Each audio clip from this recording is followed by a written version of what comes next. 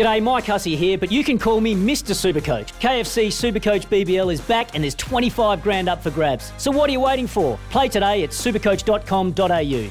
T's and C's apply. New South Wales authorisation number TP/01005.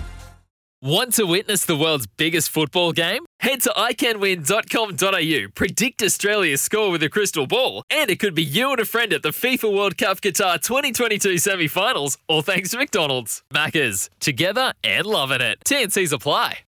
Talk, big opinions, the panel. Talk to me, yeah.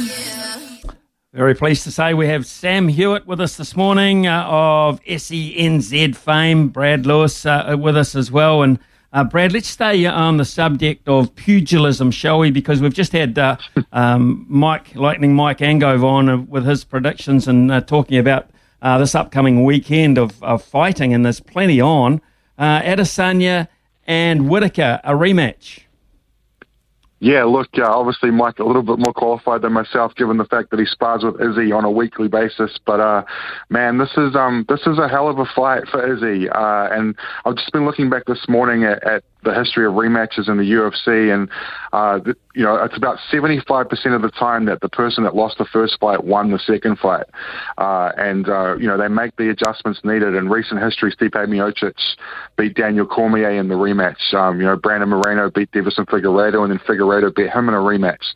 And Randy Couture and Chuck Liddell dating back many, many years ago. So, everyone's talking about the changes that Robert Whittaker has made to his game, and look, he was already an elite fighter, and I believe these two are so far above the rest in the middleweight division that it's not even funny. There's just such a massive gap between these two and the rest. But as Izzy's pointed out all week, Smithy, he has also made adjustments to his game, and it's not like he's been sitting there and just resting on his laurels for the last 3 years. He's a more dynamic fighter than he was when he knocked out Robert Whittaker a couple of years ago. So, look, hard fight to pick. Robert brings a wrestling pedigree to his to the fight that he didn't bring the first time around, but Izzy's just so good at nullifying the strengths of great fighters. It's just hard to pick against him when he's been so dominant as a champion. And we've got another two fighters on the card as well. Brad, what do you know of, new name for me anyway, unusual name, Blood Diamond, and Carlos Ulberg? Well, Carlos Ulberg's got a great story, Smithy, because he was very close to becoming the Bachelor on New Zealand reality TV until Eugene Behrman told him to pick between television and girls and fighting, and he chose the fighting realm. He came into the UFC with much hype. He lost his first fight, kind of got sucked into a bit of a war, and he's a very technical striker. He's a very powerful man, and if he sticks to his game plan, there's not a lot of guys in the division that will be able to handle his power. I like him in that fight. And Blood Diamond, formerly Mike Diamond, changed his name recently. He's a similar story to Izzy. Came from an African country, was bullied at school and all that sort of stuff, and has sort of turned himself into one of the best strikers in New Zealand in terms of all-round game. And he comes into the UFC with a lot of hype, and I think New Zealand should really get behind this guy because he could be the second coming of Israel Adesanya, and we could have another UFC champion a couple of years away from being crowned. Exciting times, of course, and King of the Ring as well. So a big weekend coming up for fans of the fight game. I'm not sure if you're one of those, Sam Hewitt. I know you're a cricket fan, and I hesitate to ask you this question, but I've heard through the grapevine you had a weird cricketing dream the other night. I did. I had to tell you about this, Smithy. Had a dream last night, and what you need to know about me is I have very, very vivid dreams that I do remember when I wake up. A lot of people don't remember their dreams, and last night, Smithy, I was playing a game of cricket, and I was facing Mitchell Starc, which is probably, that's when you know it's a dream. And but I was doing okay, and I was just playing around the park, few singles, few doubles. And the thing with me, Smithy, is that I've played a bit of social cricket. I've never been one to launch the ball over the boundary, both six or four. And so, I was just playing my way through, but I wasn't getting out. And then my partner ran me out Could have been Ross Taylor, can't confirm or deny, but my partner ran me out, and as I went off the pitch, everyone was coming up to me and congratulating me and saying, mate, great innings, well done. And I'm thinking, gee, it's a dream, I don't actually know what I did, but I got off the pitch and I looked at the scorecard, and sure enough, 49 from 50 balls. And I'm thinking, everyone's ripping the guys that plays the single and the doubles, here I am getting 49. And I looked further across the scoreboard, it had my lifetime average, and it was 52. And all the rest of the team, they were in the 30s and the 20s, Smithy. So at this point in time, it's a very good dream. But then I look over to my career strike rate, and it's 12.3. And I'm just wondering, Smithy, am I the answer to Kane Williamson not being in the squad for South Africa? Just putting it out there. Well, I'm not sure that you're the answer with a strike rate of 12.3. I mean, but the average, Smithy. Tell us what. Do you read Wisden before you go to sleep or something? To be honest, it's not even... I'm actually surprised I remember the numbers. The run-out was more vivid, to be honest, than the numbers, so I might have cooked those numbers a little bit. It was a good dream to have, Smithy, and probably just topical because I was thinking about the Black Caps squad before I went to bed, so maybe that's why it crept in. I was going to say, when you woke up, Sam, to your dismay, you weren't in the Black Cap squad, but what have you made of it for the first test against South Africa? Yes. Look, Smithy, it's actually quite interesting because I saw a few headlines that have come out sort of shock selections, and I don't know if they're really shocks when you've got, Kane out with injury, Roscoe obviously retiring, so, you had to obviously bring guys in. And when I look at the squad, on paper, I actually still think it's a very strong squad, Smithy. I mean, the batting order, we've still sort of got our openers, and you might have to move guys like Conway and that, around a little bit, but it's still a strong batting lineup. And then with the bowlers, we've got Matt Henry, I guess, is a bit of a sort of line and length bowler. You've got Cole Jamieson who can do his thing, Neil Wagner who can do his thing, and I'm obviously excited to see Tickner in there as well. So I actually think it's quite a strong squad. And just for a little bit of, since we were talking about stats before, Smithy, this one isn't from a dream, this is from Crick Info. Do you know South Africa, the last time they drew a test match was against New Zealand back in 2017. All their other test matches have been wins or losses. So they're not a team they're not a team that plays for a draw. Okay. I'll bear that in mind, actually. I'm going to ask Brad too in a second or two. We're going to go for the news, Brad. I'll come back and ask you about your thoughts about the Black Cap squad and the inclusion of the new players in particular. No Trent Boult again. And what about this Kane Williamson? Gary Stead was a little bit more clear on it this morning. It's a real issue. I really do think it's a big issue going forward. Big talk, big opinions, the panel. Talk to me, yeah. Sam Hewitt and Brad Lewis with us this morning. Brad, I guess you've had a chance to run your thumb over that Black Caps test squad. Any surprises for you? Yes and no. I'm kind of glad the Gronholm's back in the team. I talked about this with you last time, Smithy. They just kind of lost that balance without Colin de Gronholm in the side, and I think he'll play because he's the only player really out of that team capable of batting 6 or 7 and getting wickets as well. And I think with both tests being at Hagley, there'll be no spinner as well. So I don't think Ratchin Ravindra will get a game, which is why Ajaz probably hasn't been picked. But I just would have liked to see Glenn Phillips included. That's just a personal opinion. Hamish Rutherford, I know he's been fantastic this season, but I feel like, Phillips had that 52 against Australia and Sydney. I know he was pretty lucky throughout the innings, but he's just got something about him. And without Kane Williamson, who's, one of the top 2 batsmen on the planet, arguably the greatest player New Zealand's ever produced. I just feel like you need something a little bit extra. And it's interesting. It'll be really interesting to see how the batting lineup plays out. Actually, that's what I'm most interested in, is how Gary Stead's going to put that top 6, top 7 together, because Blundell's going to be in there somewhere. I don't know about you. Probably got a better idea of it yourself, but just Williamson leaves just a massive hole against what I would look at as probably being the 2nd or 3rd best bowling attack in the world right now. Well, it seems we spoke to Gary around about an hour ago, and it seems as if, from what he was saying, that Young will open with Latham, Conway will bat 3. It's the 4 and 5 spot, Sam Hewitt, which is of interest because no Ross Taylor forever. Kane Williamson coming and going, which is a massive issue. I don't know what your thoughts are on that. I would like to see Nichols at 4. I think it's time for him to just step up a bit further. I agree. This is what I said when I saw the team come out. I was talking to Steph about it, and I said, move a few guys. The top order looks okay. It is the middle that we probably are going to find out a few things. But I'm actually okay with it as well, Smithy, because you have to move on at some stage. We need to know whether these guys can play, in those positions. So I don't have a problem with moving guys around. And on the Kane Williamson thing, it is interesting because I don't know how you sort of interpreted the story, Smithy, but I interpreted it back in the Bangladesh series. I was under the impression that the reason why he set out at that series was so that he would be ready for this series. So now we're sort of left questioning, was the right call, mate? I'm not sure. But did he go through surgery in the end, or was it just rehab? No, he won't, and he will. They've looked at that. Apparently they've had at least two opinions from overseas surgeons as well. It said, no. Don't operate. It's a tendon issue, more so than anything too structural or anything to that point. And it's a tendon thing which just requires rest and recuperation from time to time. Could be an expensive exercise if he does play, say, against the Netherlands. And then, of course, you can't go to the IPL. So I guess, with your bank balance in mind and that sort of thing, you've got to weigh up a lot of things.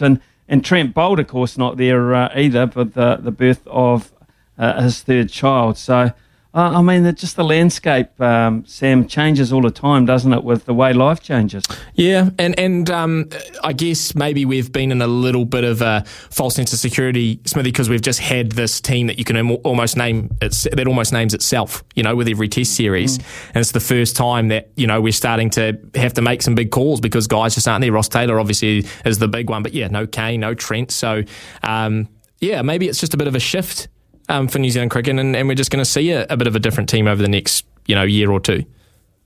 Maybe we are. Brad, I was interested to watch the reaction of the fallout across the Tasman. I just love it when Australia is in trouble, it seems. I really don't think Justin Langer realised he had that many friends in the game. He knows he's got none in the dressing room, but pretty much every single comment has been in support of Justin Langer and anti-Cricket Australia.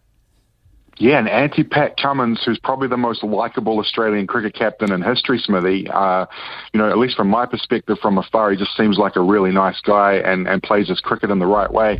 But obviously there's been some stuff brewing behind the scenes that was rumoured and was talked about. Langer's position was under threat ahead of the T20 World Cup. But he'd be the most wanted coach in the world right now. I would imagine that England's probably going to throw the bank at a guy like Justin Langer to see if they could try and convince him to come and coach them. I know Darren Lehmann's name's been linked with that job as well, so it's interesting to see where they go. But just like you said, it's enjoyable when Australian cricket is going through issues. Shane Warne on Fox Sport this morning was saying some pretty big stuff himself. So interesting times, and I guess Trevor Bayliss is probably the coach that the players want, and that's where the problem lies for me, Smithy. And look, I don't know if ever in your career you had you and Paddles and Jerry Coney got together and decided who you wanted to coach your team, but that for me is where the problem lies. Is that the players want a certain coach and they're going to get their way. Well, they want a happy dressing room. They want a nice, relaxed dressing room where they don't get any pressure, and they want to be able to approach practice and all that sort of preparation at their own speed, and they don't want to be told what to do, where and when, and that's just. I don't know whether that's a general sport thing, an upbringing thing, or whatever, or a generational thing, but. By and large, you give a guy a job to do that, like Cricket Australia gave Justin Langer, and that was to turn the team around, get some discipline back into it, get the face of Australian cricket a little bit more appealing around the world. He's done exactly that and picked up world titles in the Ashes along the way. And the first thing you do to thank him is to get rid of him. And whilst they say they offered him a contract, it was a token gesture. There's no doubt about it. They did not want him there because the players did not want him there. It's as simple as that. Let's move on then. Let's get the most out of Reece Walsh while we can, because comments on the last day or so suggest it won't be forever. Smithy, it's hard as a Warriors fan to hear yet another good player of ours looking to move on. I sort of said from the start with Reece Walsh, we we're going to lose him as soon as his contract runs out. We were never going to hold him. He's a superstar. You know, a big club with a lot of money is going to pull him a lot easier than the Warriors are. So I just thought, you know, at the end of his 3-4 year deal, whatever it was originally, we were going to lose him. So I knew that was going to happen. But the idea that it may happen sooner rather than later, and the idea that he is uncomfortable with the Warriors and that's why he wants to move, is the concerning part. Smithy, I've always said, well, not always, but the last couple of years I've said the Warriors have never, since 2011, have never worked out whether they're rebuilding or whether they're a premiership side. And when we were in 2018 and we had Roger Tuivasa-Sheck and we had Sean Johnson and we made the finals before losing to the Panthers, it seemed like we were building a side then that was going to challenge for a premiership. We were only 2 points out of the top four in that season. But then the year after, we lose Sean Johnson. The year after that, Roger Tuivasa-Sheck announces he's leaving. And I never understand with the Warriors, are we building a team that will win a premiership, or are we at the point where a team can win a premiership? And you know, Reece Walsh is just another question mark for me as to what are we doing? Well, history might say neither. Sam, history might just say neither. Brad, Winter Olympics, have you been watching any of it? Yeah, obviously with work, Smithy, we kind of have to, right? But I've actually really enjoyed it. I ended up watching the whole big air competition yesterday, both the men's and the women's. Just fantastic what those athletes can do. The speed skating I always find a riot, and also the curling. I mean, that just kind of draws you in, doesn't it? You just sort of sit there and like it's a sport I would never play, but it is a sport I enjoy watching. It's just unique, and the biathlon, unbelievable that they ski around a long distance course and then shoot targets. It's thoroughly enjoyable, and obviously Zoe Sadowski is an absolute superstar of New Zealand sport. Just phenomenal what she's achieved in her young years as a human, and more to come from her. Unbelievable what she's achieved, and that's kind of put a ribbon on the first 3 or 4 days of the games. Well, Sam, while you were dreaming about facing Mitchell Starc, I was actually wide awake at 2:30 this morning watching the curling, believe it or not, and it was so good I couldn't go to sleep. So. Call me weird, but that's getting me going at the moment, curling. I've got to ask you, Sam, before we let you go, we're doing a bit of a Mount Rushmore this morning on weird team names. Have you got any? Oh, Smithy, this is absolutely in my wheelhouse. When JD sent this topic through, I'm sure there is some sports team in like Central Europe or Eastern Europe that has a really weird name.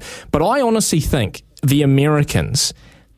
The names are synonymous with some of these leagues. When you talk about the NFL thing, you know, teams like the Packers. When you talk about the NBA, you think about the Lakers and the Clippers. But when you actually look at those names, like what is a Laker? What is actually a Laker? It's an iconic name, but what is a Laker? A Packer. And Staffy was trying to tell me, they're cheese packers. But who calls himself the Packers? We pack cheese, we'll call ourselves Packers. The best one for me, though, Smithy, or the worst one, I should say, is the Houston Texans. Now, can you imagine the Chiefs in Super Rugby being called the Hamilton Waikatos? Because it's the same thing. And the Columbus Blue Jackets, which is a team that Sammy will be well aware of. The Columbus Blue Jackets. I mean, what is a Blue Jacket? Yeah, it's like the CEO just looked around the room and said, well, look, we're all wearing the same thing. There's a team in the WNBA as well called the Chicago Sky. I mean, could you get any more unoriginal than walking outside and going, it's either got to be the grass or the sky, fellas. We'll go with the sky. Chicago grass might have been outruled by now. Mind you, it might be legal in Chicago. It changes from state. It changes from state to state. What about the Tasmanian? What's a 76er? Can someone tell me what a 76er is? Yeah, well, I'm not going to go any further than that because all sorts of number combinations might come up and we might get ourselves in deep trouble, Brad. What's a jack jumper? What's a Tasmanian jack jumper?